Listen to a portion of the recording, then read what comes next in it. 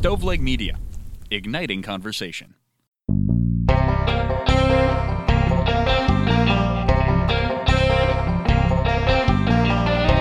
Trizdon. And I'm Ray. What we hope to do here is find a little bit of middle ground on some of these extremely polarizing social and political issues. Welcome, everybody, to Extreme Common Sense. What's up, Ray? Hello, Trizdon. How's it going, man? I'm all right. Yourself? Hanging right in there. It's early Tuesday morning. I will say I think this is the earliest Extreme Common Sense show that we've done. That's possible. Yeah, so this is what I would say at the crack of dawn. So I've been up for about an hour and threw together some stuff here. I put together a top 10 list. So when it's not funny at all, like after 5 a.m., it's because I did it so early. That is funny. You're not a morning person. I don't mind mornings, and I think it's just one of those natural things. The older you get, you start to sort of become more of an early person. But, yeah, you know, for me, that was 10 years ago, sleep until noon on weekends, to now like 10:45 on weekends. So, like, I'm getting there, but I'm still not getting up at 8 a.m. on a weekend for sure. What time you stay up till? Oh, man. At least one, if not a little later. Okay. Who's your favorite late night host after Greg Gutfeld? Oh, God. Well, Greg Gutfeld is my favorite, so which is a reference I don't get. Oh, you don't? No. I usually watch Colbert, and I always sort of joke that I think he's kind of the worst 11:30 host, but he puts me to sleep. So I watch Colbert. He's good enough, and he's the least likely to have me so entertained I can't fall asleep. But I love Fallon, who of course I've met, and I think Kimmel's does a great show. I'm a late night fan. I like a lot of them, but I'd say probably Seth Meyers is maybe my favorite. But he's 12:30. So do yourself a favor and go over to Fox at 11 o'clock. It's called Gutfeld, Gutfeld, and Greg Gutfeld he's not a young man. I always call him the Gutfeld kid just to be dismissive, but he's in his probably mid to maybe mid-50s, and he hosts a show with 4 ultra-conservative people, and you know, he attempts to be funny. Now, apparently, he's drawing ratings, Trizdon. Yeah. He likes to talk about how he's the highest-rated late-night host, but I think what that does is the people who are going to watch Fox aren't going to watch Fallon or Kimmel or Colbert or even Trevor Noah. So if you were to combine all the folks watching those other shows, obviously probably be 3-1 against Gutfeld. But he gets his audience. And, Tyrus, the big wrestler, He's a frequent, almost a co-host, and they'll bring on these real minor celebrities. There's generally almost no one of notoriety. There's no big stars. It's not Kimmel, it's not Fallon, but it is a pseudo talk show, and he attempts to be funny. But a lot of it's kind of corny. But you need to watch it for a night or two just to tell me what you think. Definitely, yeah. I will absolutely check that out. It sounds entertaining for maybe all the wrong reasons. Yeah, and I don't even know if it's entertaining. Like they just beat the left up constantly. Like there's just no. Well, it's Fox. I mean, it's just there's no nuance. Your word. It's just straight on. Joe is an addled old man. Hillary's just a piece of shit. The Obamas are corrupt as can be. Hunter Biden needs to be in jail, and just no nuance, no counter to that. It's just that whole Fox thing that they do. Wow. Well, they are kind of that. You know what you're going to get when you tune in. You're feeding the flames of your bias and your political party. So, yeah, man. With that, should we mention some sponsors and get to it?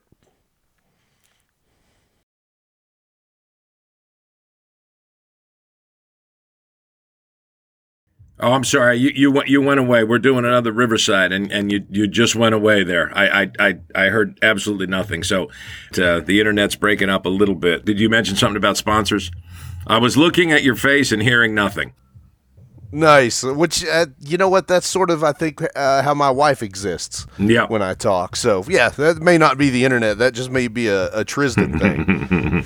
But, yeah. So, no, I was just going to say, man, thanks to Berea Pawn.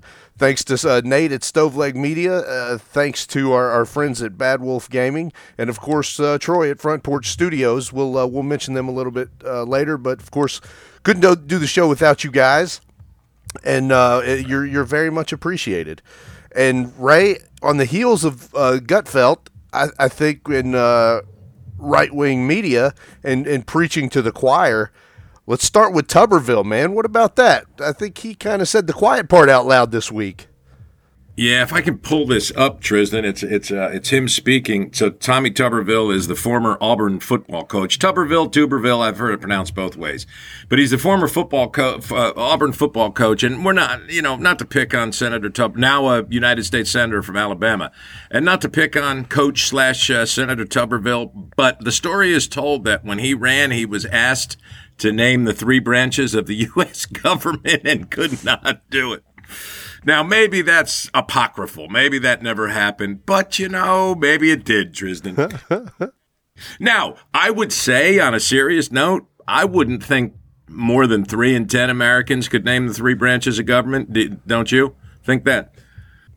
Well, if speaking of our late night talk show friends, I mean, if you think about like jaywalking or some of these bits where they just kind of go out into the public and ask, you might be right. I like to think that more of us had American government class in high school and closer to 5 or 6 out of 10, but you unfortunately may be right. I really don't know. I'd have to ask my brother. I really don't know how much civics is taught anymore. I mean, that's part of civics, but I mean, I could try it out here. And there are some bright kids in spite of the fact that they work at a bowling alley. and I wonder, sometimes I marvel at the lack of history knowledge, the lack of knowledge of America's history that they have. Like I understand history is a love of mine, and I'm kind of a big date guy, although I don't ever think history should be taught by dates alone. I think history should be taught as a fact that it's ongoing all the time and you're always living history and it's ever present. But I've asked, as I call them kids and I tell them it's not to disparage them. My daughter works here and she's probably older than most at 31. So, and she's my kid. So I don't use the term kid to be disparaging, though they might think I am. But I've asked the kids here to put rough years on America's wars, going all the way back, Revolutionary War. And I mean, the one that they do okay with most of the time is the War of 1812, but sometimes they even miss that. And then, of course, the Civil War and World War I and World War II. And God damn, it's amazing how, I mean, sometimes, Trizdon, they're not even in the fucking right century. Really? So, yeah, Ray, it's funny you say that because I'm not a history buff. Of course, I'm fascinated by history because if you continue to make the mistakes of history, you're doomed to repeat it. So I think it's good to know about that. My war that off the top of my head, without Googling, I don't remember what years the Korean War was. My mind says like late 40s, early 50s, but I'm not positive. When was the Korean War? No. Yeah, that's right. 51, 52, America was there, probably out by 53. But no, that's right. Of course, we still have troops in Korea, which is amazing. No doubt. Right? I would assume that's what's that? Maybe the DMZ? Yeah, the 38th parallel. It's actually marked if you're going up 75. And I guess it's a tribute to Korean War vets. They often call the Korean War the Forgotten War because it was tucked in between World War II and Vietnam, and it was kind of short. Thankfully, I suppose, but there's a marker, the 38th parallel, and I'm not exactly sure. I think maybe like around the Georgetown area on I-75. So, I'm assuming what is that called? Longitude, where you go around the Earth. So if you followed that line, you'd wind up right at the DMZ in where North and South Korea come together. Oh, that's pretty cool. I did not know that. But I think we were getting away a little bit from Tuberville. I think maybe you had a clip and we were going to talk a bit about Tommy's week. Tommy T, yeah. As I said, Tuberville, however they pronounce it. But he is the senator in Alabama now, elected on the heels of being a fairly successful college football coach, won a national championship. I think he was there with Cam Newton in the late aughts, I guess that was, and they won a national championship. But he was speaking, not yesterday, he was speaking last week, and I'm going to try my best to play this clip, and we'll see how it sounds. But this is Coach/Senator Tuberville in front of an adoring audience in Alabama. And I'm assuming he is running for re-election. It seems like it was 6 years ago he was elected, but I'm certain that he's pretty much unopposed. He'll get back in. So here's him, and we can talk about the quote, assuming you can hear it. Some people say, well, they're soft on crime. No, they're not soft on crime. They're pro-crime. They want crime. They want crime because they want to take over what you got. They want to control what you have. They want reparation because they think the people that do the crime are owed that. Bullshit. They are not owed that. An adoring crowd. So Some people say, well, they're soft on crime. Sorry. No, All right, they're not enough, soft. Tommy. Were you able to hear that? I was, yeah, it sounded fine. So, he's addressing an overwhelmingly white audience there, and my take is he's basic. When I got it came off Twitter, my brother forwarded it to me, and it was captioned with saying the quiet part out loud. But essentially, and you, please, I'd like your opinion as well on this, but what I hear Senator Tuberville saying is essentially that the people who do the crime are the same people asking for reparations, and screw the reparations because, let me back up. So what he's saying is Democrats aren't soft on crime, they're pro-crime. And the reason they're pro-crime is because they favor reparations for the people committing the crimes, wink, wink, so that it's, according to Democrats, fair that they're doing this crime because we never paid reparations. That's sort of what I hear, and hence saying the quiet part out loud. Is that about your take? Yeah, no, I think you're exactly right. That's, he likened crime to essentially only black folks committing that crime is the way that I'm hearing that. I mean, it's, like you said, Democrats are soft on crime because we're pro reparations. I mean, I'm repeating what you said, but it's, just that sort of crime is a black problem, and Democrats are fine with it because we think black folks should get reparations. I mean, again, I know we live in this world, and again, this may be the pushback from Twitter when everything is racist and everything's a microaggression. So when somebody does say something that is actually pretty blatantly racist, it just sort of blends in with everything else because, the left and the Twitter liberals are mad about everything. So we lose the credibility to come out and say, God damn, that was really racist, because we've been complaining about, casting a black Superman or something for the last 5 years. So it's madness. Right. So I guess my point to summarize is essentially that it's just, we lose the credibility on our side to call anything racist because we call everything racist. So then it's the boy who cried wolf. This is very, very racist. And now in this world where everything's racist, nothing is racist. So this side and the very far right are folks that might say that. And again, he can have his opinion on reparations. That's not necessarily racist, to not want or not believe black people should get reparations for slavery. I mean, that's an opinion. He can have that opinion, and that opinion is not racist. But to liken crime to a black person problem, or essentially a folks who want reparations problem, that sounds very racist. And these people are coming to take what's yours. He threw that in there. These are people coming to take what's yours. I mean, this is George Wallace in 1968. And the really maddening and saddening part about it is, what you just said is a great point. When everything is racist, nothing's racist. And that's a problem of the left, not the right. But it really is George Wallace in 68, and God damn it, man, speaking of history, this is why I say you have to remember that you're living history every day. Excuse me, I got a frog in my throat. Let me grab a little bit of water. But this is not very far removed from George Wallace in 1968. And how much further along are we now? 78, 88, 98, 08. 44 years? No, 54 years. 54 years since Wallace ran a campaign where he won 7 states. Trizdon, he got 13 million votes, George Wallace, as a third-party candidate in 1968 and won 7 fucking states. Now, they were all south of the Mason-Dixon line, but Mr. Senator, Coach Mr. Tuberville is talking to the very same people that George Wallace was talking to in 1968. So, fuck, how far has that ball moved? It has. It has. You only have to look at society to know it has, but there are pockets where it has not. Republicans have just done a wonderful job demonizing the left. And, you know, that D after the name now is just anathema to everything that these people think about. And you're right about that. That's where we are. Now, I would add as an addendum to that, Trizdon, that though these persons who talk like Tuberville generally are Southern, there's plenty of people in the North. The golf league that my brother plays in with a bunch of old 70s guys, not guys in their 70s, well, they're almost now, but guys who came of age in the 1970s, you know, old hippies and so forth.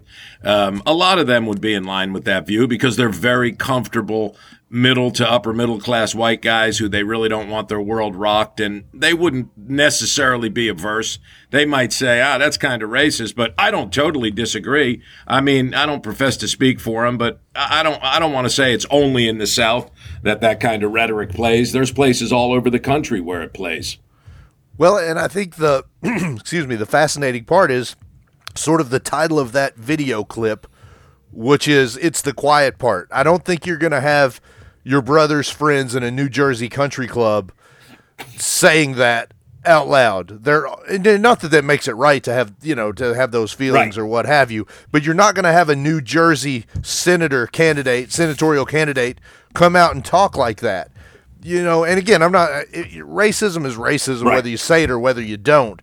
But I think it's being normalized, and I think that's worse than a couple of white guys in a country club giving each other elbow rubs and laughing about a racist joke, which is not good, but it's not the same as being able to mobilize people over the idea that black people are trying to take what's yours. That's scary. Right. Man, speaking of scary, here's a segue, Ray.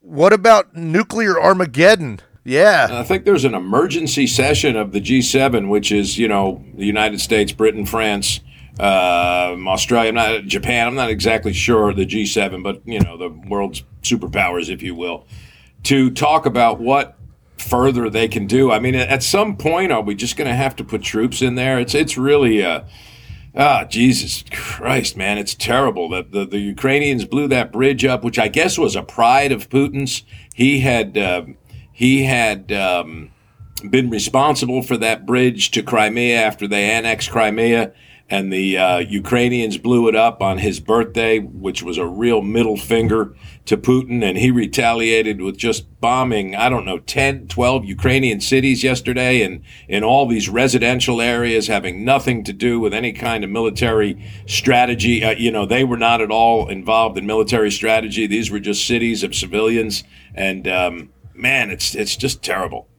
Yeah, I agree. And I guess they said that this is the closest we've been to really a nuclear war since the Bay of Pigs. Is that right? Or no, Cuban Missile Crisis, 1962.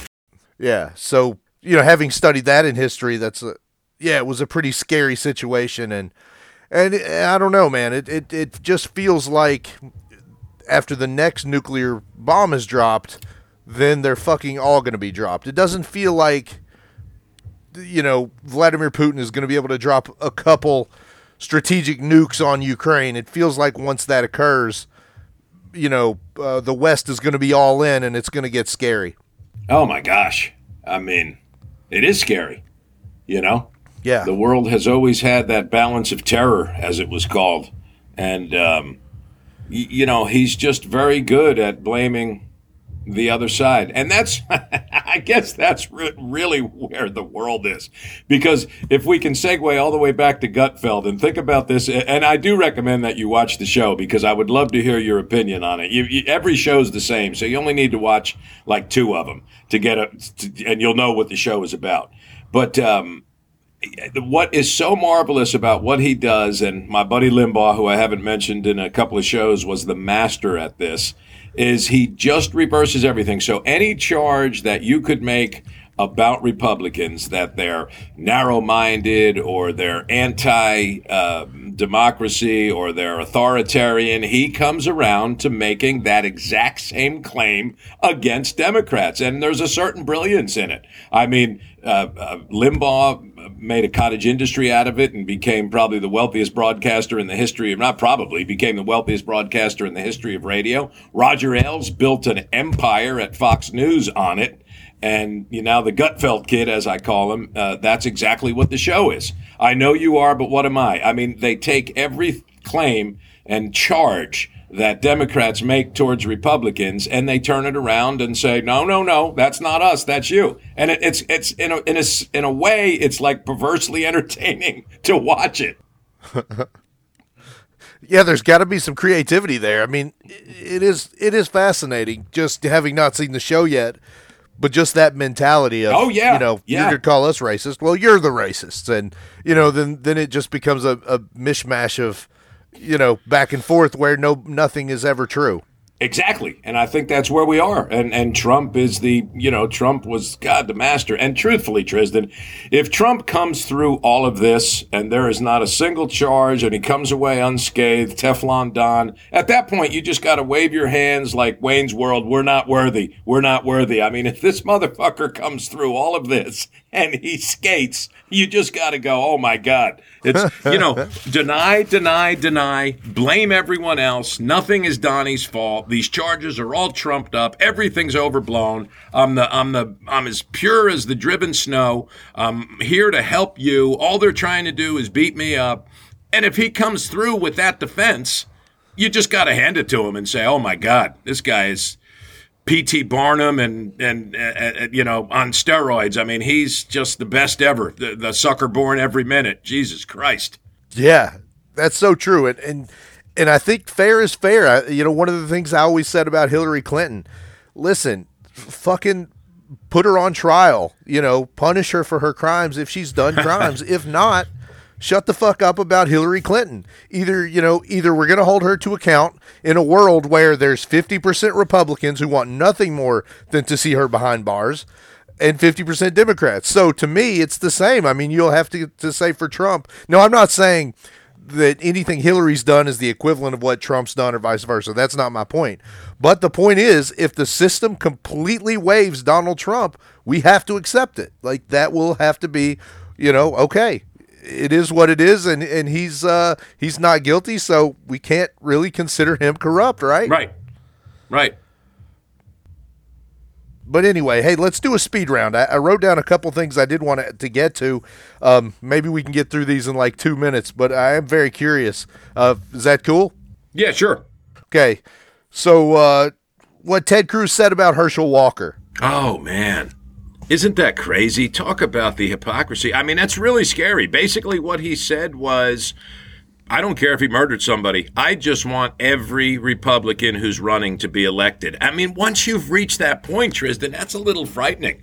That really is, it's completely indicative of where that divide is now. I mean, that's what I heard Ted Cruz say when they were asked if any of these charges about paying for an abortion were a bit hypocritical on Herschel's part, or how are you anti-abortion when you paid for one, perhaps two? What's good for the goose, good for the... I don't care about any of that. I just want to make sure every Republican who's running is elected. Wow. Okay.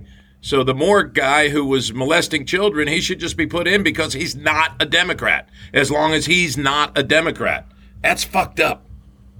It's really fucked up, Ray. And one of the nice things, it's kind of opened my heart up a little bit this election season locally. One of my good friends is running as a candidate that's not the norm. Well, I'll just say it. He's a Democrat, and the county certainly is Republican. And I've got tons of Republican friends who are putting his signs up and his paraphernalia in their businesses because they know this guy and they know he's a good guy and they like him better than the guy with the R. And so that's the nice thing about local politics is who you are as a candidate actually matters in a community when we know you're a good guy. Now, of course, you're going to have your far edge corner people that are never going to vote for anything besides the letter. But, man, I think, locally the people still care who you are and what you're about. And I think nationally you have to kind of feel that same way. Look, if there's a Democrat that's also a child molester, I would 1,000,000% vote for whoever else he's running against, because morality has to matter. It can't just be about the letter. I mean, that's part of the mission of this show, at least in my mind, is being able to have some conversations with people you disagree with and be open-minded.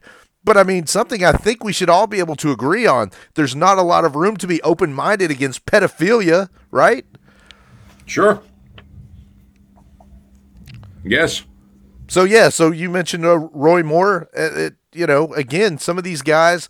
Look, I don't know if it makes you unelectable as Herschel Walker to have had an abortion when you're very much staunchly anti-abortion for any reason, but it does sort of feel like with the abortion issue with a lot of these folks, well, their reason to have an abortion is valid. The rest of you losers that want an abortion, or you poor people, you should just tough it out and have the kid. But I have a real reason, and I feel like there's a lot of that on the right.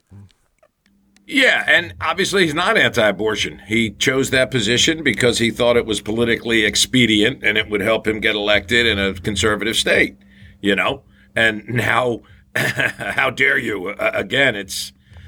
But apparently all these races have tightened up, although I did see a clip from Tim Ryan and J.D. Vance's debate last night in Ohio. They're only having one. I mean, this election is now a little more than 3 weeks away, so it's getting down to crunch time. And I've liked Tim Ryan for a long time. He ran against Pelosi to become speaker, and he got buried because she's so powerful. But that was when I first heard about him, and he's the guy who had that great line about the Democratic Party lost its way when they forgot they were the party of people who showered after work. And I understand that, because that's why my dad was a Democrat. He was a working man, and he thought they were on the side of working people, and they were, at least in the 60s, 70s, 80s. But he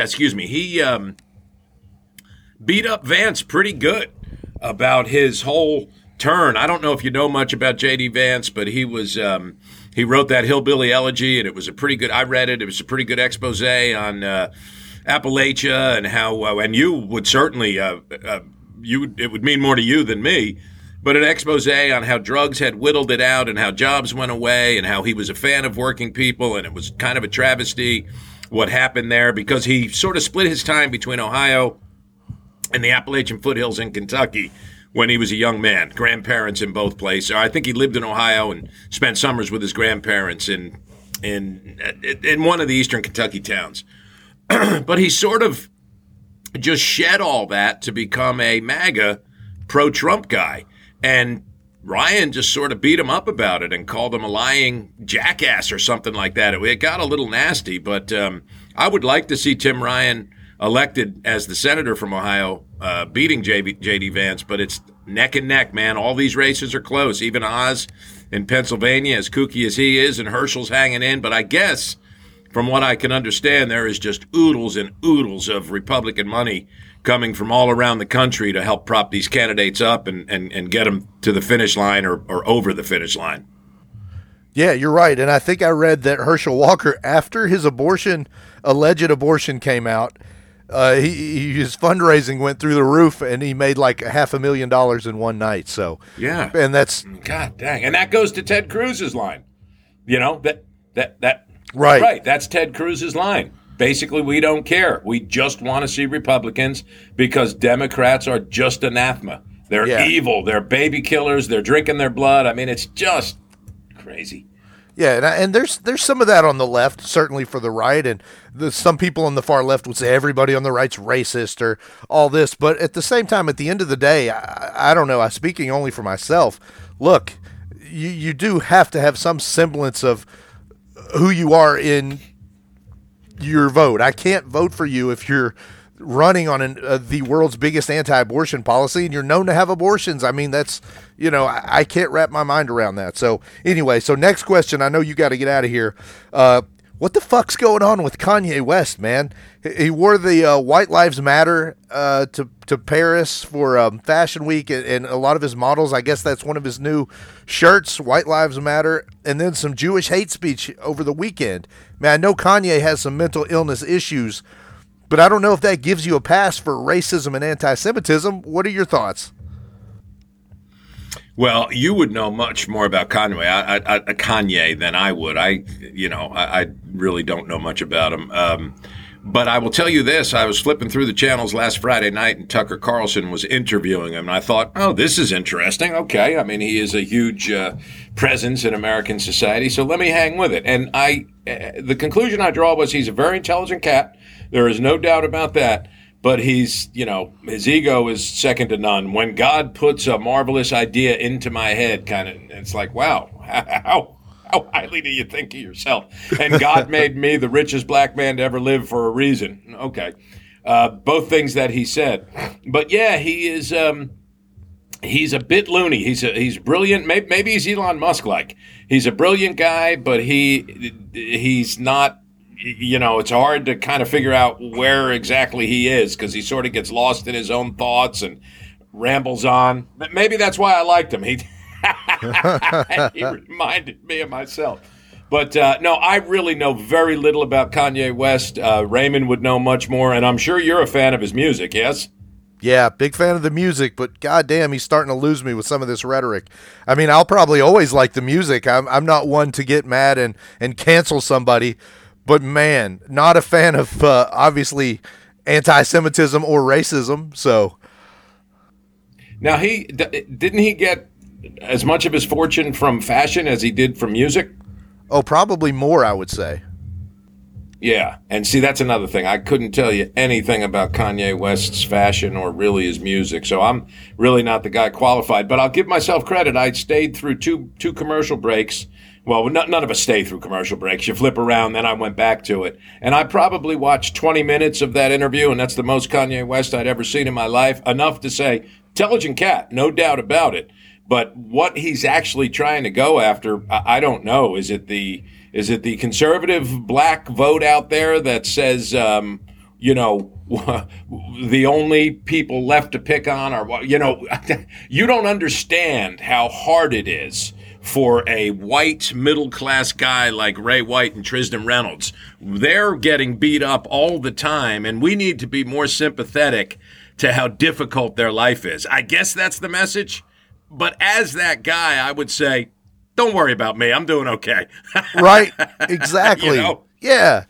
And I don't know, man. I think a question that I've kind of asked myself a lot lately, and I know we're trying to get out of here, so I'll try to be brief.